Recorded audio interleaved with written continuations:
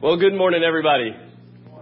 I know that we've still got some folks coming in, and we're starting a little bit early, but we've got a few announcements, so we're going to get started just to run through a few things and point your attention to a few things in the bulletin before our worship service this morning. As you can see, the bulletin is filled with a few different things. Coming up this week, we have choir practice at 7 on Wednesday. So if you are in the choir, or even if you're interested in joining the choir, Lynn would love to have some new people if you're interested.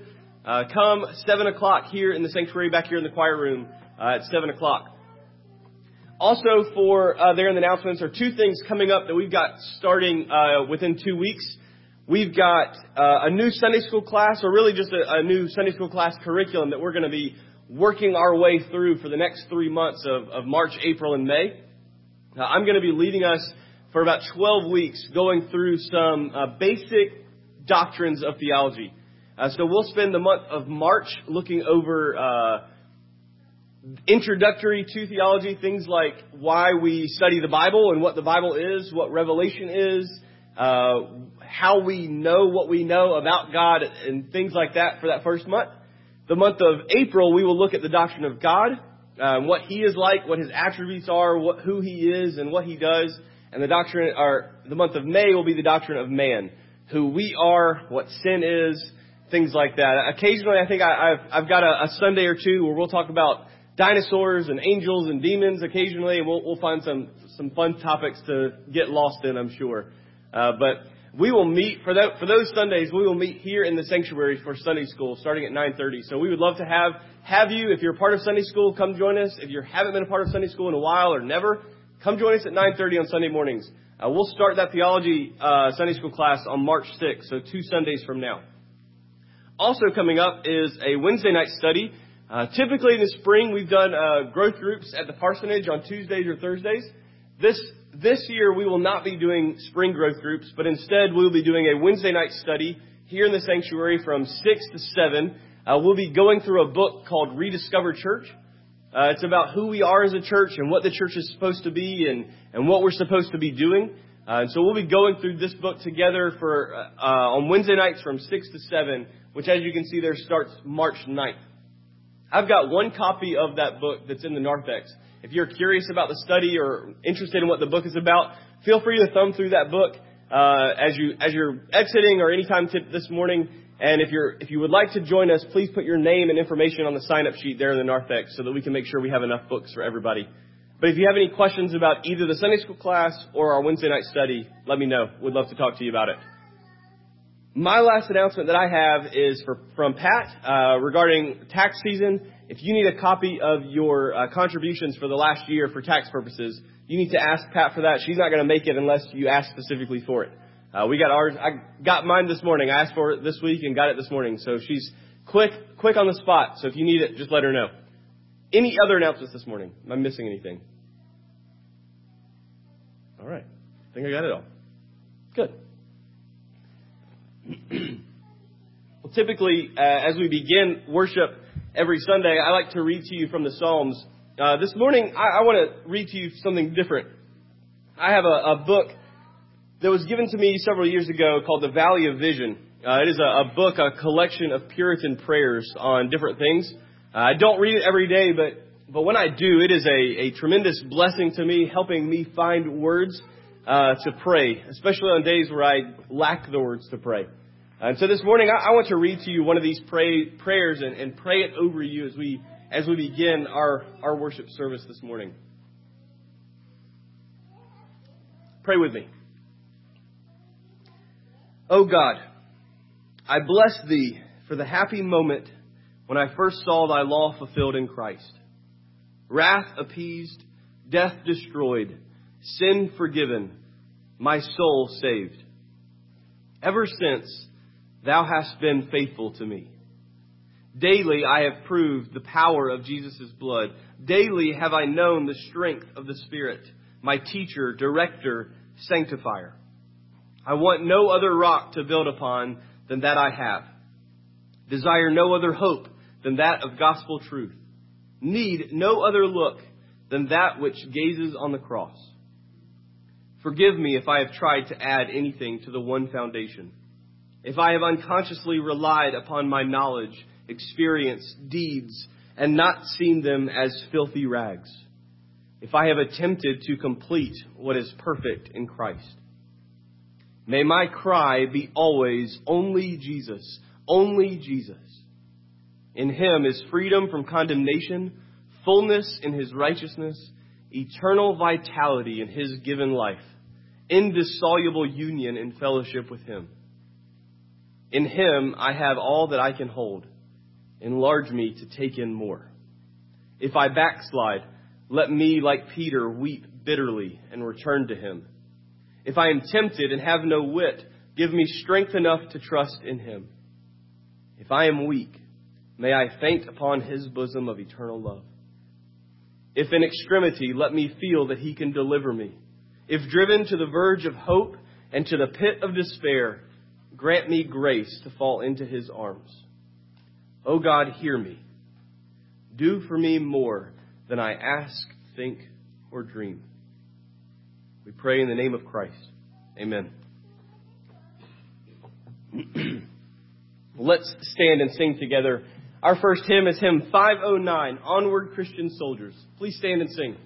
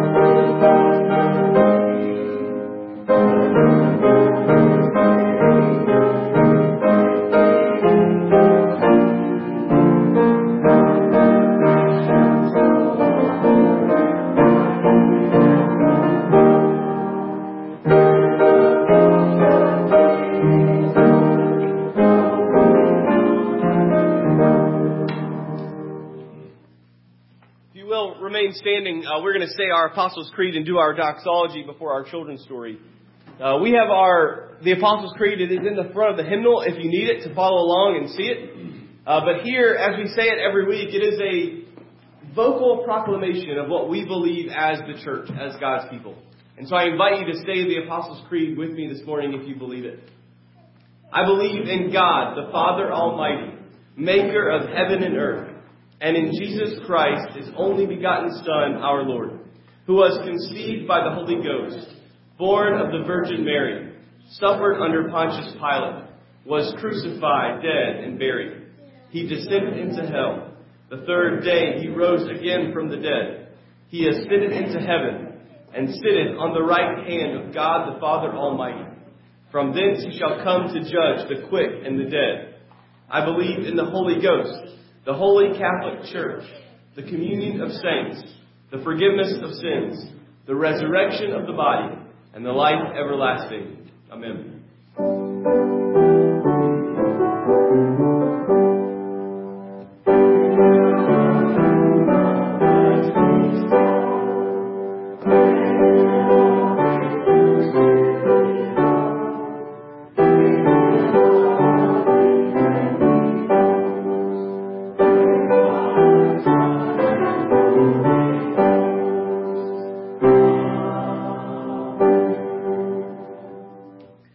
Thank you. Please be seated.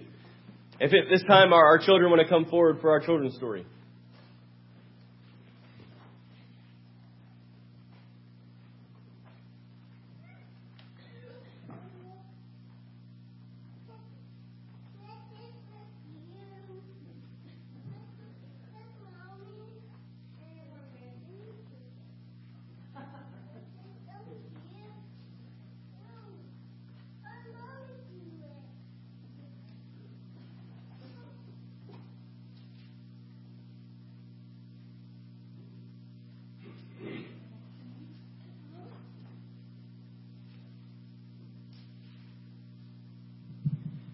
Who remembers what book of the Bible Pastor Patrick is preaching through? Do you remember the name of it?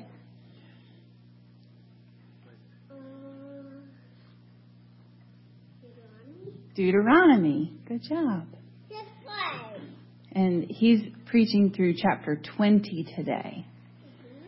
So I have a question to ask you. Is there anything that scares you sometimes?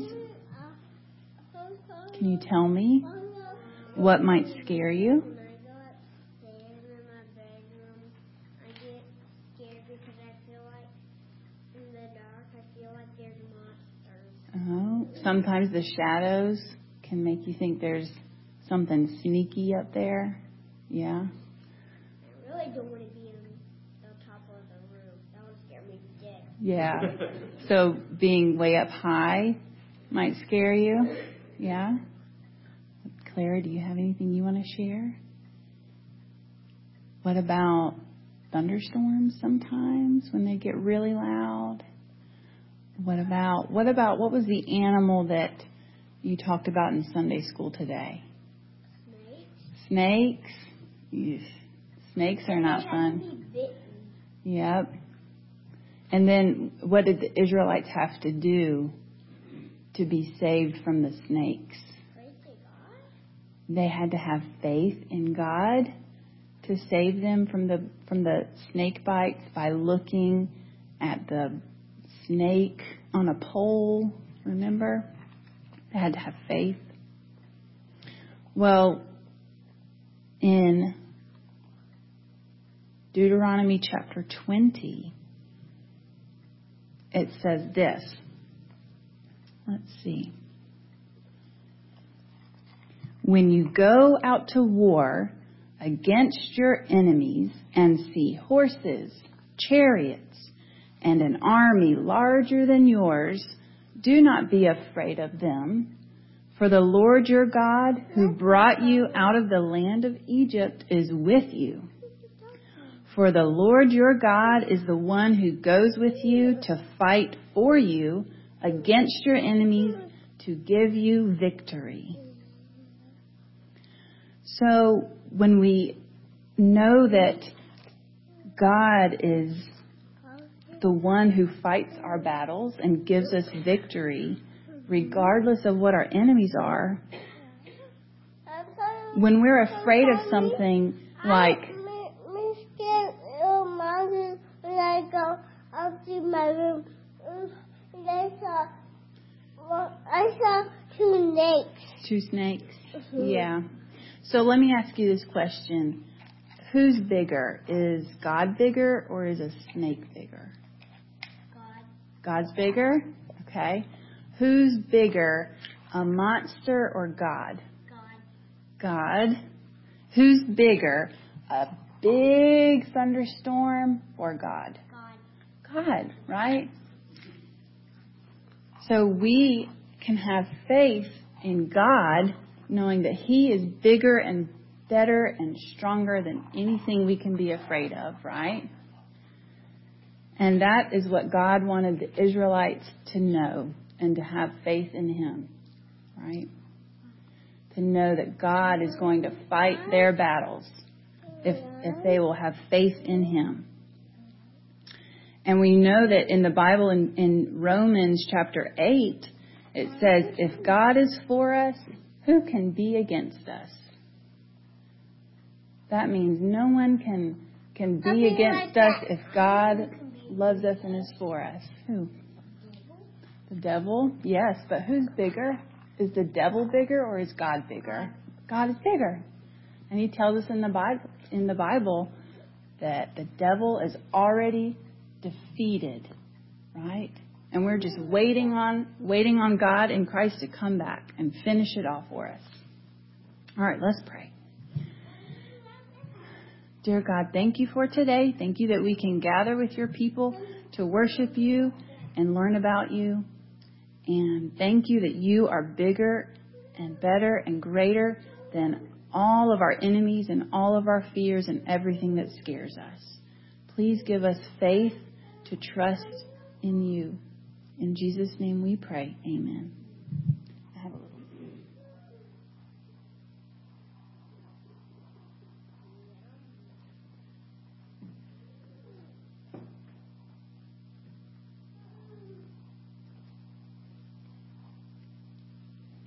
If anybody needs to get their exercise in, we've got a toddler who would love to be chased around.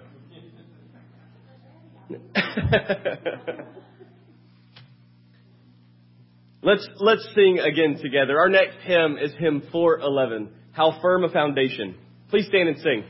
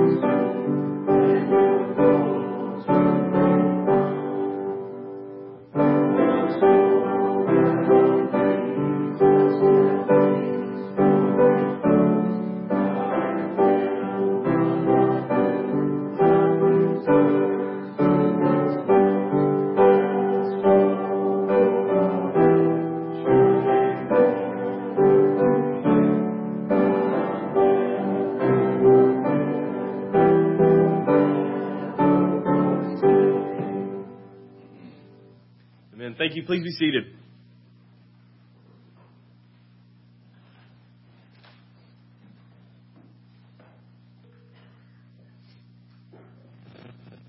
If you have your Bibles, I invite you to turn with me to the book of Deuteronomy.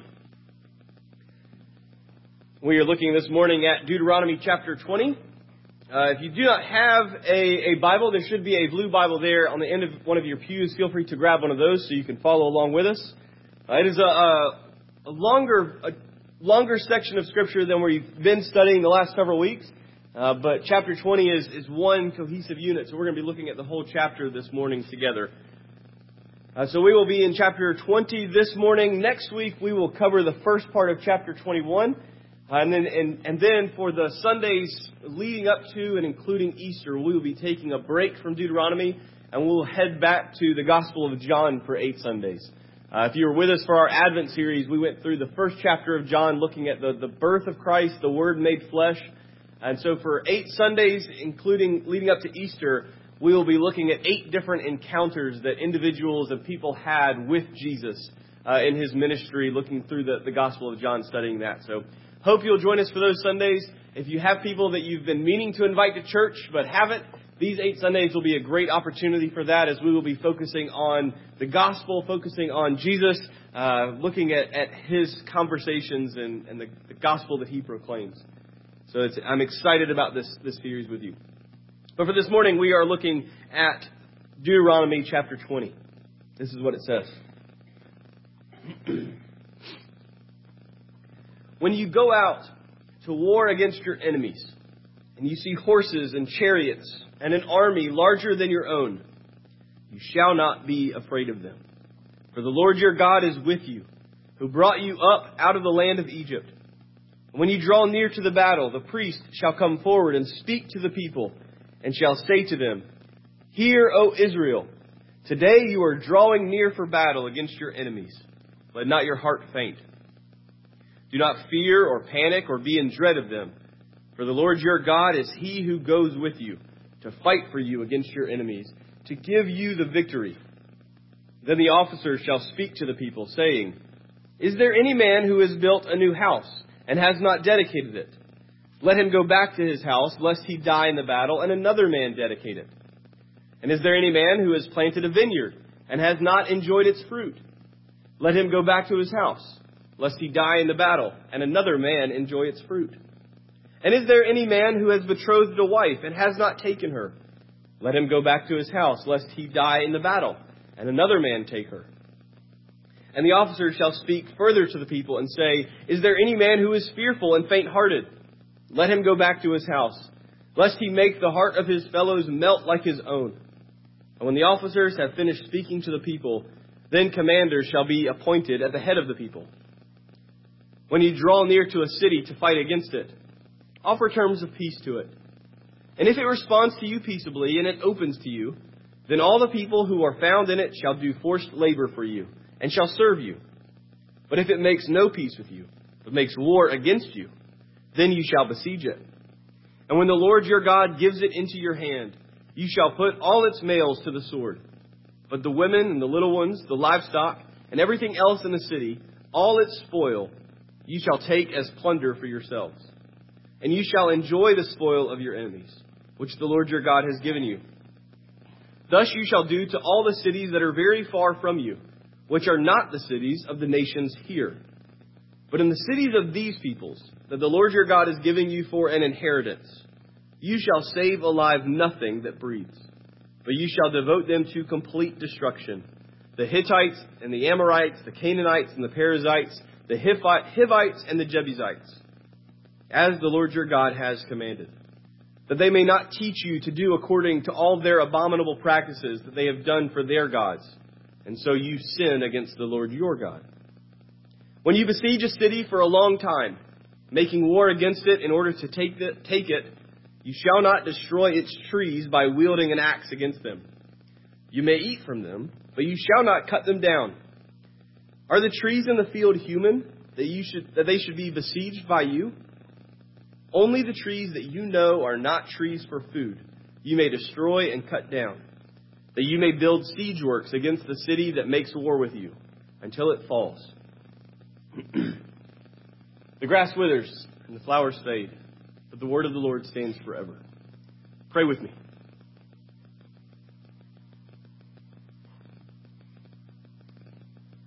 Father, as we come to your word this morning, we come seeking your help.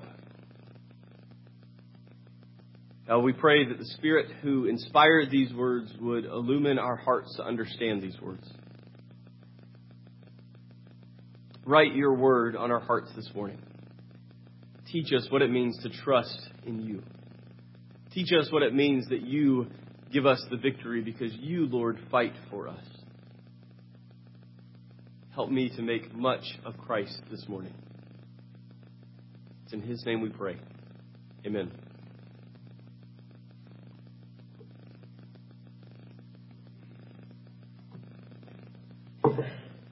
Well, I'll be honest with you as we begin this morning. I'm very thankful to Michael for preaching last Sunday. He had prepared and delivered an excellent word from Psalm 96. Thankful to him. But I'm also thankful that it fell when it did. That God was able in his divine providence to give me 2 weeks for this passage. Because I assure you, I needed it. This is one of those weeks one of those passages that, as thankful as I am that we practice expository preaching and we move chapter by chapter through books of the Bible, it would be very obvious if I skipped over chapter 20, even if I really want to at times. Because as you can tell, as reading through this chapter, it's a hard one. It's hard not only to read and understand what it meant for Israel at the time, but it's even harder when we consider for us. What does Deuteronomy 20 have to do with the church? What does Deuteronomy 20 have to do with us today? I mean, maybe we can apply it to those of us that are believers and are serving or have served in the military. Maybe our military needs to hear these words. But I think that would limit the audience and the intention of God's word to only a select group of people. And surely we know that it is not just for them.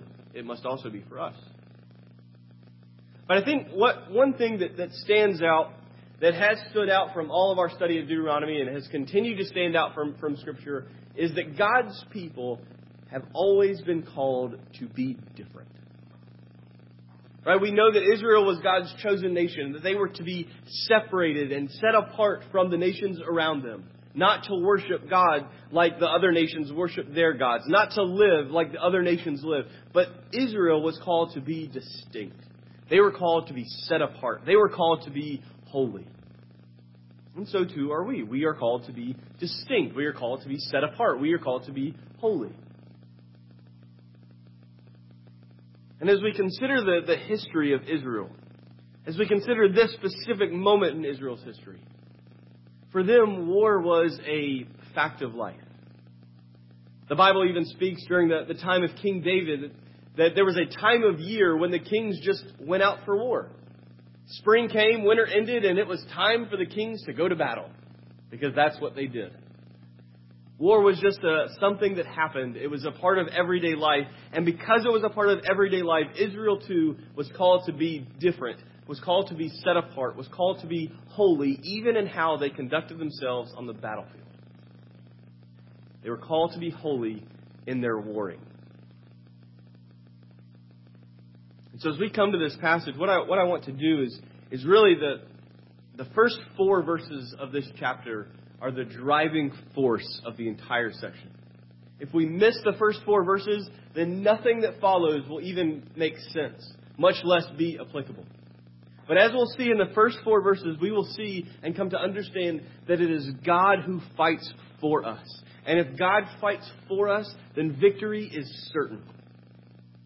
And if victory is certain because God is fighting for us, then how we conduct ourselves matters. And we can do so with grace and with patience, with confidence, with peace. Because we know and we believe that the Lord fights for us. And if the Lord fights for us, then victory is assured. So this morning, I really want to spend the majority of our time on these first 4 verses. But then after that, after we get this understanding that it is the Lord who fights the battle, then we can see how we are to live in grace towards others and towards creation and towards ourselves. So first, let me show you in these first 4 verses how the Lord fights and wins the battle. We know from Israel's history that Israel had lots of enemies.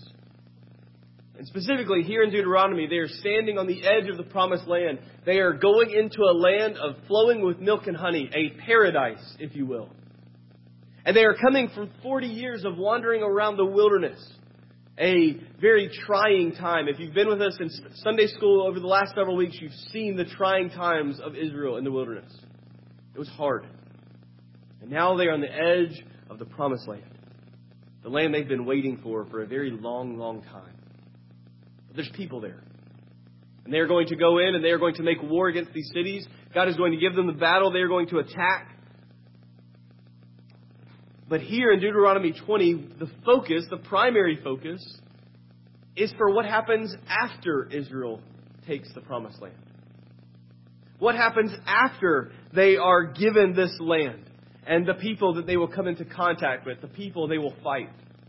People like the Philistines, of which Goliath was well known, a Philistine. People like the Moabites, people like the Assyrians, people like the Babylonians and the Romans later. That Deuteronomy 20 is primarily about what Israel is to do when they fight nations and armies that are not the Canaanites. And we see very quickly that these armies and these enemies are described as being more powerful than Israel. They're described as having horses and chariots. At the time, these are the most technologically advanced military troops. That horses and chariots could easily wipe out entire battalions of infantry. And Israel didn't have horses and chariots. They had farmers that turned their plows into swords. They had no standing army. They were not a military people. They were a group of former slaves. And now they were trying to conquer fortified cities. They were trying to push back armies that had men who had spent their entire lives from childhood being trained to be soldiers. Trying to fight an army of horses and chariots as a group of former slaves turned farmers would be like one of us taking a plow and trying to take on a group of Marines. Not going to happen. They were severely outmatched. What hope in this battlefield could Israel have against an enemy like this? Very quickly we see in verse 2, at the end of verse 1 and verse 2, they had the only hope that mattered. Israel was called to have faith that the Lord would fight for them. That He would go before them. And verse 1 assures them of both the Lord's presence and His actions in the past. Moses says, He is with you today. He is the same God who brought you out of the land of Egypt. And every time this phrase comes up, that the Lord is the same God who brought them out of the land of Egypt, it is Moses reminding them, do you remember Egypt? Do you remember that world superpower that pursued you with their horses and chariots all the way to the edge of the Red Sea? Do you remember how the Lord parted the waters and you walked across? And as the chariots and horses pursued you into the waters, the Lord swallowed them up and defeated the world's greatest army of the day. The same God that did this will also go before you and fight for you then. I love the words that Moses gave to Israel when they were standing on the banks of that Red Sea. Israel saw the soldiers, as the cloud of dust that these horses and chariots were kicking up as they were chasing them. They saw the waters of the Red Sea with no escape in front of them, and they began to panic. Terrified, they came to Moses and said, help us, help us, help us. Go plead to the Egyptians. Tell them not to kill us. We'll come back. And Moses calmly and powerfully stands before Israel, and he says there in Exodus 14, he says, the Egyptians you see today, you shall never see again. The Lord will fight for you. You have only to be silent.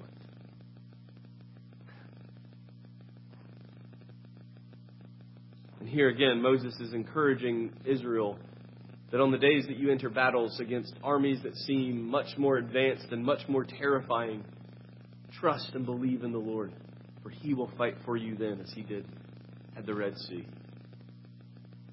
I think it's important to note in verse 2 You'll notice that it is the priest, not the commander-in-chief, not the political leader, not the king, not the military general. It is the priest who is called to come and stand before the army of Israel and to address the people prior to the battle. Here, the priest's role was to remind the men that as they prepared for war, not to fear, not to live afraid, but to have faith, because the Lord would go with them into the battlefield, and it was the Lord who would give them the victory. In Hebrew, that verse ends, verse 3 ends with verse 4, to give you the victory is what it's translated in the ESV. In Hebrew, that is literally to save you. It is the Lord who will go before you to save you. And so we see very simply and clearly what this meant for Israel. And really for us, as we consider how this applies, why this matters to us, I think before we can jump into the application, we have to keep a few truths in mind, especially with difficult passages like this. First, to really understand this, we need to keep in mind that the age of Israel is different than the age of the church. You see, in Israel, the people of God were confined to a nation. They were confined to an ethnicity. They were confined to a race. But today, that is no longer the case. God's people are not confined to any one nation. God's people are not confined to any one race or ethnicity or any one specific part of the world. God's people are the church. And we are spread across the world, from one corner to the other. And so the church is not called to occupy any sort of promised land. We are certainly not called to use military force to conquer enemies. Israel was called to engage in holy war. The church has never been called to engage in holy war. Ever. Study the Crusades and tell me that was righteous and justified. It wasn't. Israel, as they conquered the land of Canaan, we see in verses 16 through 18 here in Deuteronomy 20, that Israel was called, when you go into the land of Canaan, you are to wipe them out, to save alive nothing that breathes. Because in those moments, Israel was serving as the instrument of God's wrath on the wickedness and the sin of the Canaanites. And so because of this, Israel was called to destroy everything alive. Because the wrath of God destroys everything. Nothing survives it. And Israel was the instrument in this particular case. But Israel wasn't the only instrument of God's wrath. We also see throughout the Old Testament that God used nations like Assyria and Babylon as instruments of His wrath against Israel. Where He used these foreign powers to attack Israel and to take them out of the promised land. God has used nations. He has raised up armies. He has used military to accomplish His purposes in the past. And certainly He does it today. But for the church,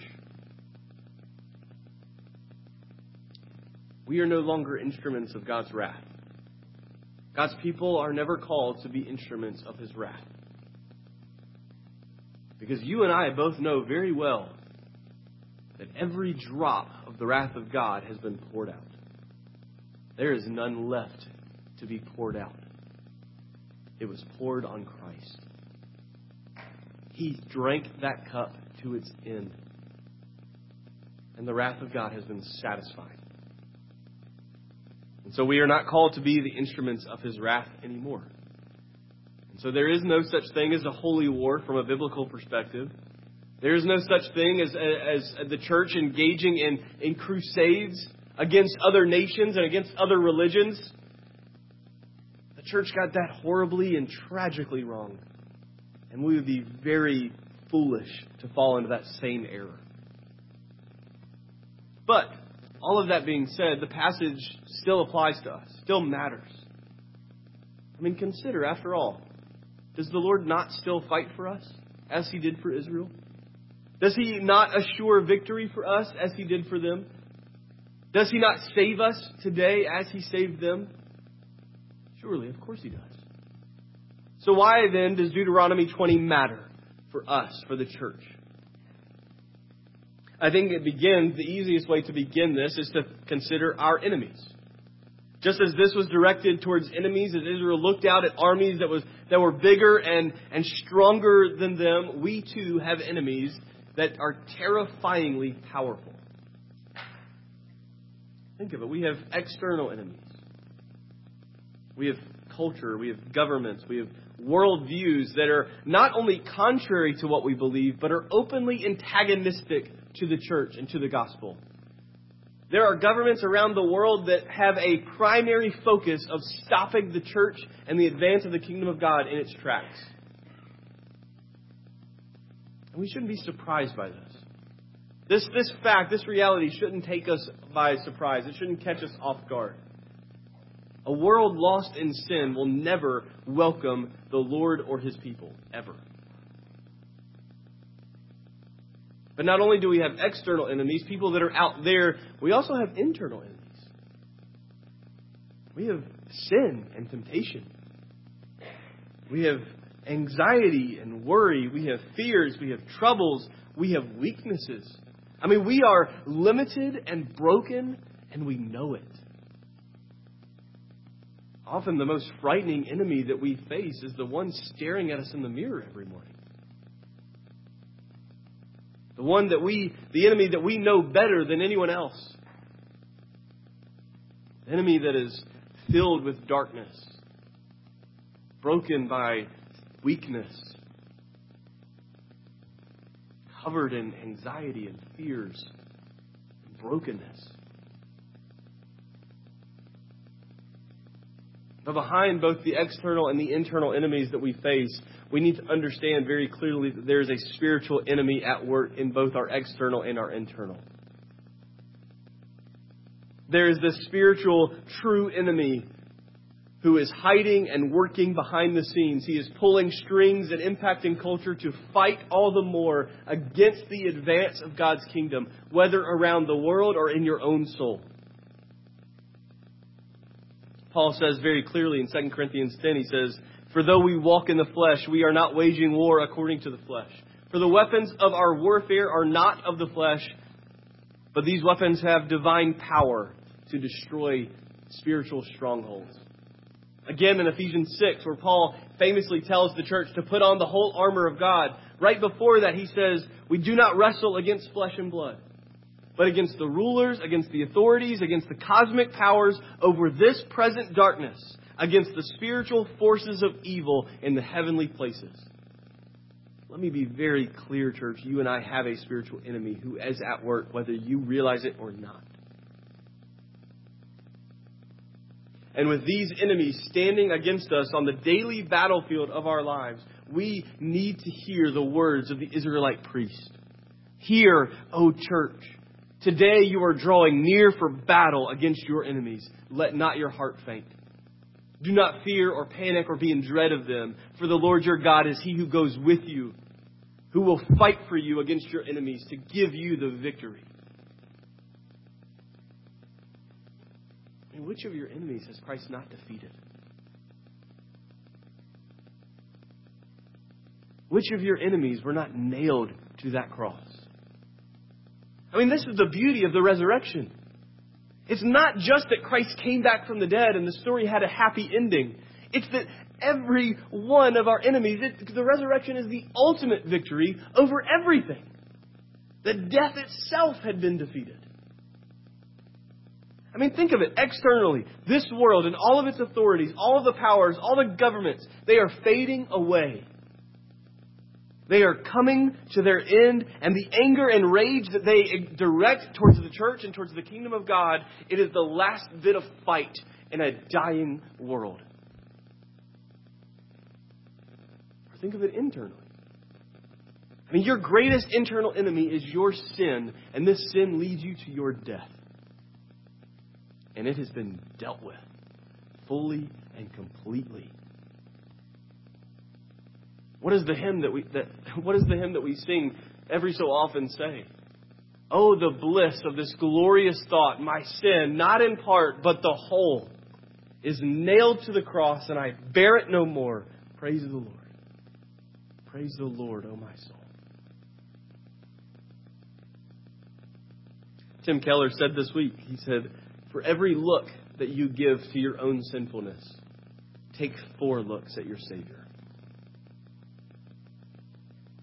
You may be tempted and tried. You may even fall into sin as a Christian. You most certainly will in this life.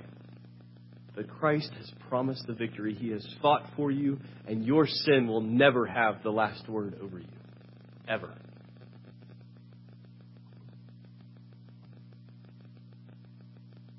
And then we consider spiritual enemies.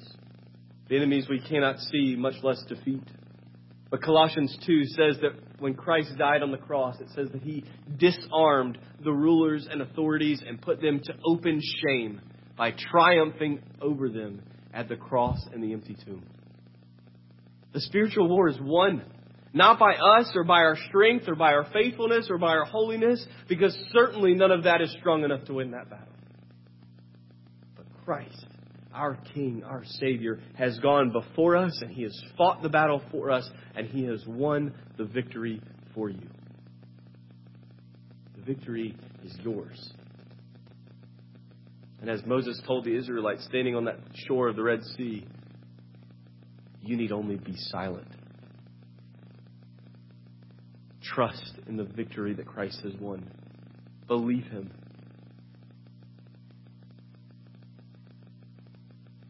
Believer, are you living in light of the victory of Christ? Or do you live defeated? Just waiting for the next trip up, the next mistake, the next failure? Do you live free from the curse and the stain of sin? Or does it feel like your shame and your guilt just follows you around like a black cloud?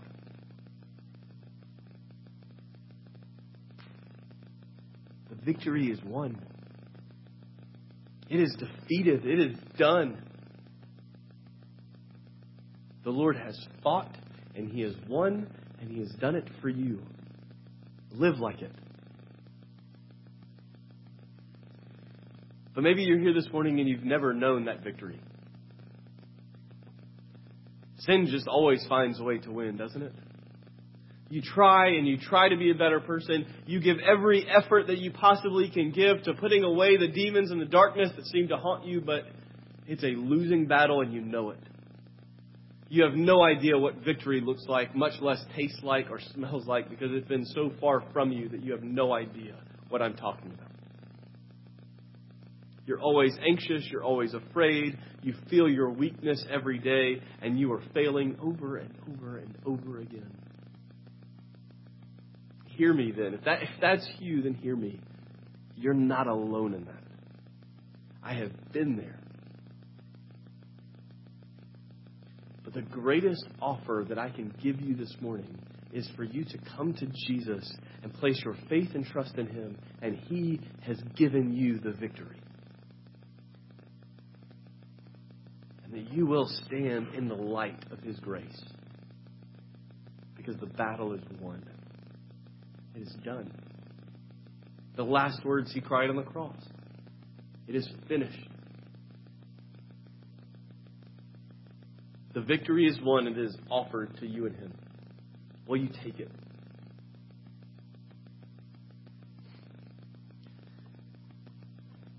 Now that we've covered 4 verses, let's cover the next 16.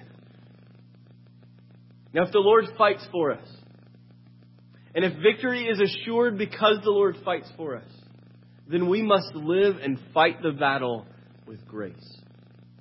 Let me show you 3 ways that we fight, that we give grace to 3 different groups here. First, there is grace for the conscripted. Grace for the conscripted. We read it in verses 5 through 9, how the army is gathered in Israel. Because you see, Israel had no standing army. They didn't have a specialized military. They didn't have anybody that was just ready to fight at the given moment. The army of Israel were neighbors and relatives and friends. They were farmers and businessmen. They were just regular Joes who, when the time came and the need arose, they grabbed their swords and shields and they went to the battlefield. But if the Lord had promised the victory and is Himself fighting for Israel, then the way that they enlist and the way that they conscript soldiers can be done differently than how other nations must do it. Here we see in these verses 4 exemptions for Israelite men. And it's very, very straightforward, very clearly. The officers, the leaders of the military come forward and they say, hey, anybody here just built a house, but you haven't had a chance to live in it? Anybody? All right, if that's you, go home. Because you might die in this battle and someone else is going to live in the house you just built. Next, he says, if anyone's planted a vineyard, but you haven't tasted the grapes from that vineyard, go home. Planting a vineyard was about a 5-year process from beginning to end. So if you haven't tasted the grapes from your vineyard, then what are you doing here? Go home, go eat the grapes, fight in the next one. Because someone else might eat those grapes you planted. Then he says, if anyone's gotten engaged, just married a wife, but you haven't had children yet, you haven't started a family yet, you don't have offspring yet, go home. Be with your wife, start a family. Because you might die, and someone else might take your wife and start a family without you. And the last one he says, if you're afraid, go home. I mean, imagine what a modern military would look like if exemptions like these were just thrown out. Anybody not want to fight today? You're good. Going home. We're good. We don't need you today. I mean, it wouldn't make any sense at all. Especially when you consider that Israel was outmatched on the battlefield. They were fighting horses and chariots. You need as many men on the field as you got. Wouldn't make any sense. Unless the battle's already won. Unless it's already accomplished. Because the Lord said He's going to give it to you.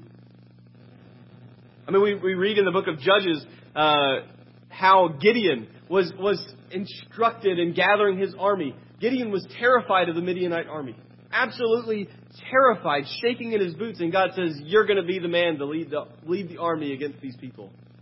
And Gideon tests God. He says, you got to prove this first. And he goes through all these tests. And finally Gideon says, okay, let's do this.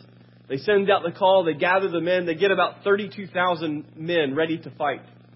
And God says to Gideon, hey, tell the men that if anyone's afraid, they need to go home. And 22,000 men go home, leaving Gideon with 10,000. So Gideon's like, all right, 10,000. It's not as much as 32,000, but I can work with 10,000. God says, nope, that's still too many. We need to weed them down a little bit more. So he tells them, let's go down to the river and have all the men drink from the river.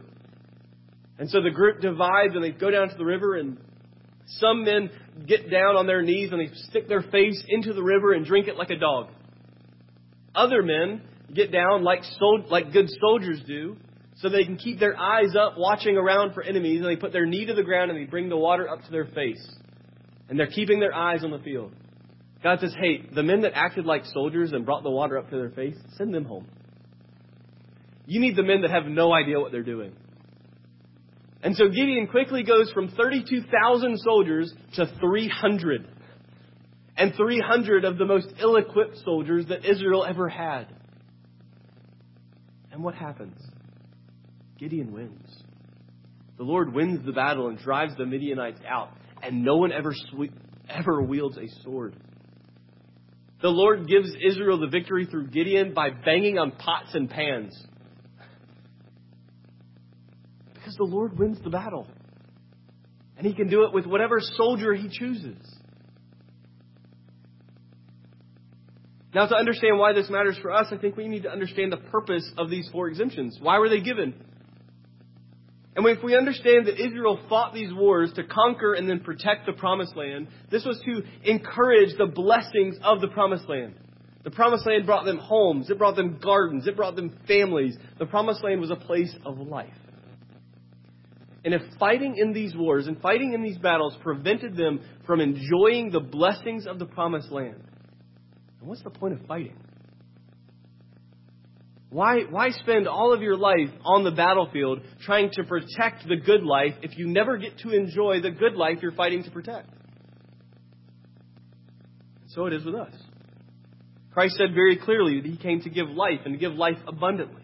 And it certainly means for all eternity. But it also means life today. If then we have been given the abundant life that is won for us in the victory of Christ, then let us be sure that we enjoy the abundant life Christ gives today. Ecclesiastes says it very clearly. There's a time for war and there's a time for peace. And this is absolutely true. But if our entire lives are spent battling the enemies to the point that we cannot enjoy the life that's been given to us, then what are you fighting for? Imagine being given a fresh start, being given a brand new life, and then being so afraid that you're going to fall, so afraid that you're going to mess it up, so afraid that you're going to break something that you decide to remove anything and everything good that could be enjoyed because you're afraid you might enjoy it too much. It's ridiculous. The church is not called to be a monastery. You are not called to be a monk living a life of asceticism or self-denial. Yes, there are times when we must be on guard. Yes, there are times when we must deny ourselves and take up the cross and follow Christ. Absolutely. But it will not be good for us if our entire life is a never-ending killjoy because we've missed the gospel. The battle is won. We can celebrate and live and be joyful and abundant in life because Christ has won. So, church, would you say that you are living a joyful and abundant life in the grace of Christ? Or would you say that you are spending more of your time fighting than you are enjoying? Yes, we are called to fight. Yes, we are called to resist sin. Yes, we are called to resist temptation, to proclaim the gospel, and to push back the enemies of darkness. But we do this in the light and life of Christ. And there is enjoyment there. There is blessing there. It is not a burden to be in the service of the King. So there's grace for the conscripted. Second, quickly, there's grace for the conquered. In verses 10 through 15, the focus is not on the people of the Canaanites. They will be destroyed completely. But it is on the people that live outside the promised land. So Philistines, Moabites, those are good examples of those people. And so for those peoples, before Israel attacked their cities, they were to give them terms of peace. If the terms of peace were accepted, no one was killed, no battle was fought, that city would then become servants to Israel and life would be spared. If the terms of peace were rejected, war would take place. Israel was called to kill all the men who would have been their soldiers, to spare all the women and children and the livestock and take them as plunder for themselves. Again, unusual war tactics for the time. If you leave people alive, especially people you've attacked, they will eventually rise up and attack back. And so at the time, you don't spare your enemies. You destroy them completely, fully, entirely. But not for Israel. Because the battle was won by the Lord, because of this, Israel they were called to give grace to the conquered. And so it is for us. See, for Christians, it's easy, is it not, to view non-Christians as enemies.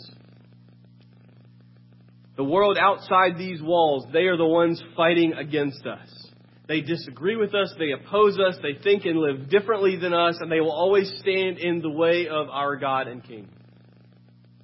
And if this is our mindset, then our mindset when we engage the world with the gospel, it will always be us versus them.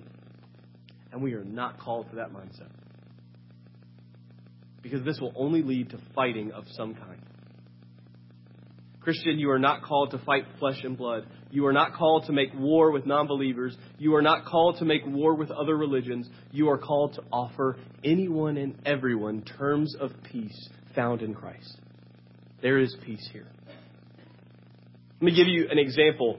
Our nation is built on religious liberty, on freedom of religion, and it is a good thing. But especially the church, we get in this mindset, because it's been this way for so long, that religious liberty only applies to the Christian. The Muslims, you can't practice the way you want to practice. And Buddhists, you can't practice the way you want to practice, because this is America and we have freedom of religion. But it only applies to the church. It's wrong. The beauty of the Constitution is that we can worship in freedom in this church and gather together. But you know what? Down the street, if they chose, a Muslim congregation could gather and do the same. And that's a good thing. And it's not a good thing because I think that they're right in how they worship and what they believe. It's right because they can worship there freely and we can engage with them freely. means you and I can sit down with a non-believer, with a Muslim, a Buddhist, a Hindu, an atheist, an agnostic, whatever they want to be, and we can sit down and have a peaceful conversation with them and engage them with the gospel without it turning hostile. And that's a good thing. That's a blessing. So we should work to take religious liberty seriously, and we should work to protect the religious liberty of other religions. Because if they take it away from them, it won't be long before it's taken away from us. We are called to offer terms of peace. And in offering terms of peace in the gospel of Christ, we give grace to the conquered. Third and finally, there is grace for creation. Grace for the creation. Chapter 20 ends in verses 19 and 20 with this strange command not to cut down trees to build siege works when they attack a city. And it makes sense practically because we learned that the trees that God is talking about here are fruit trees. I mean, practically, cedar and oak would make better siege work trees than apple and fig trees. It's just a better wood, a stronger wood. It's not as gnarly and twisted. And so Israel was called not to do this. But more than that, from a life perspective, God was telling Israel, when you attack a city, you cannot use scorched earth warfare. You need to allow that when this war ends, which it will, that there is a possibility for life to be lived here in this land that you just conquered. If you burn everything down and you cut down every tree and you remove any and all sources of food, life will not be able to be lived here again. So God says, we don't need to do that. We need to care for creation, even in warfare. And the command really hasn't changed that much for us because we actually have a deeper and a better understanding of our role with creation because of Christ. Christ has promised to return. And when He comes, when He returns, He has promised to remake and recreate this world. A world that is broken right now. He will remake and restore it to its original glory and its perfection. And we, in our newly resurrected, perfected bodies, will live and enjoy this new earth with Him forever. It's going to be great. It would be easy then for us, knowing that that day's coming, knowing that this creation will be remade, for us to just think, who cares? Who cares about this world? God's going to remake it, so why do we need to be good stewards of it? Why take so much care today? You see, just like you and I are anxiously awaiting the return of our King, so is His creation. Paul says in Romans that creation is groaning like a woman in the pangs of childbirth. Creation is groaning, longing for its Creator to come back and fix it. This world that we live in feels every bit of the brokenness of sin, just like you and I do. But the creation still holds a purpose today. Creation reveals and speaks of its Creator, glorifying its Creator. And so to destroy and cast away this revelation of God is to destroy how God speaks to people of all times and places. So let us then live in grace and give the grace of Christ to creation. Caring and stewarding and protecting this world. Living in the light of the fact that when God comes, He will remake this world that He called good. And it will be good once again. The Lord fights the battle. And because the Lord fights the battle, victory is assured. And if victory is assured, then we can give grace to the conscripted, we can give grace to the conquered, and we can give grace to the creation. God's people are different. We are certainly called to be different. We are different because God has made us different. He has saved us, and He has called us to live differently than the rest of the world because of what Christ has done. And for Israel, this included their war strategies and their tactics on the battlefield. They couldn't wage war like the nations around them waged war. But they didn't have to, because the Lord promised the victory. Christian, the Lord has fought for you. He has defeated your enemies. He has conquered your foes, and He has broken your chains. Now, let us then live in light of the grace that you and I have been given, and give that grace to our fellow brothers and sisters, to the outsiders that are among us, to the creation in which we live. And we know that our conquering King will return. And when He does, it will be with the sword in His fist. And He will win once and for all the final battle. And we, His people, will celebrate in that victory forever. Pray with me. Christ, our King, you have won. You have won the battle. You have given your people victory. We believe it and we live in it. We celebrate the victory over our sin and over our death. Thank you. God, teach us what it means to live in the victory of Christ. Remove any sense of guilt from us. Remove our sins. Remove our temptations. Drive back our enemies. Go before us and fight for us. Forgive us for when we are fearful, when we are afraid, when we doubt that you can do what you say you have done. It's in Christ's name we pray. Amen. As we do here at Bear Creek, we come together and we take communion as a way to respond to God's Word. Ron is at the back. If you need communion, to just raise your hand, he'll bring it to you. But as he does, I want to give just a quick word of instruction to this. For starters, this is a wafer and some grape juice. It does not save. It is not salvific. It does not purchase forgiveness of sins. It does not pardon you. This is a picture. And if you haven't had the real thing, then the picture doesn't do much for you. And so if you're here this morning and you don't quite know what that victory is that I've been talking about this morning, then let me encourage you to not take the picture, but take the real thing. Take Christ. Come to Him, place faith in Him, and live in the victory that He has purchased for you. Your sins will crush you, they will defeat you, and one day you will die. But Christ died in your place for your sins to give you victory over them. All you need to do is believe, and it will be yours. If you'd like to talk more about that, I would love to talk with you about it after service. Just come find me and let me know. Christian, if you're here and you believe, have placed faith in Christ for salvation, then rejoice, for the victory is won. It is yours. And as we come to the table, we come remembering the battle that our victory was purchased. We remember the cross on which our Savior and King died. Because you see, when we look to the bread and we look to the cross of Christ, we are reminded of what it took to win the battle. It took the death of God's Son. And so we remember our sins and we remember the battle that was fought for us. The body of Christ broken for you.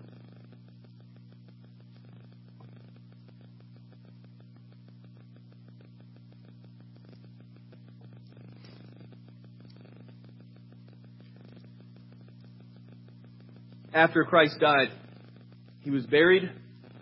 They rolled a giant stone in front of the grave so that no one could get in or out. And on the third day, Christ, the dead man, the crucified one, came back to life, rose again, and walked out of the grave.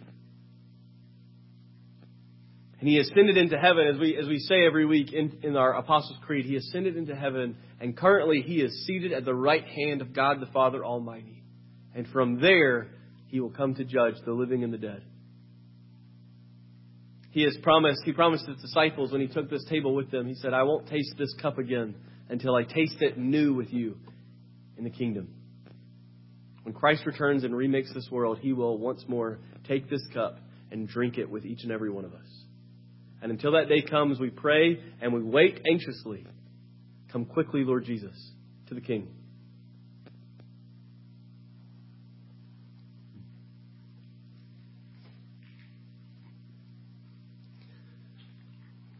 let us end our service this morning by singing one final hymn, hymn 513. Stand up for Jesus. We'll sing the first and last verse.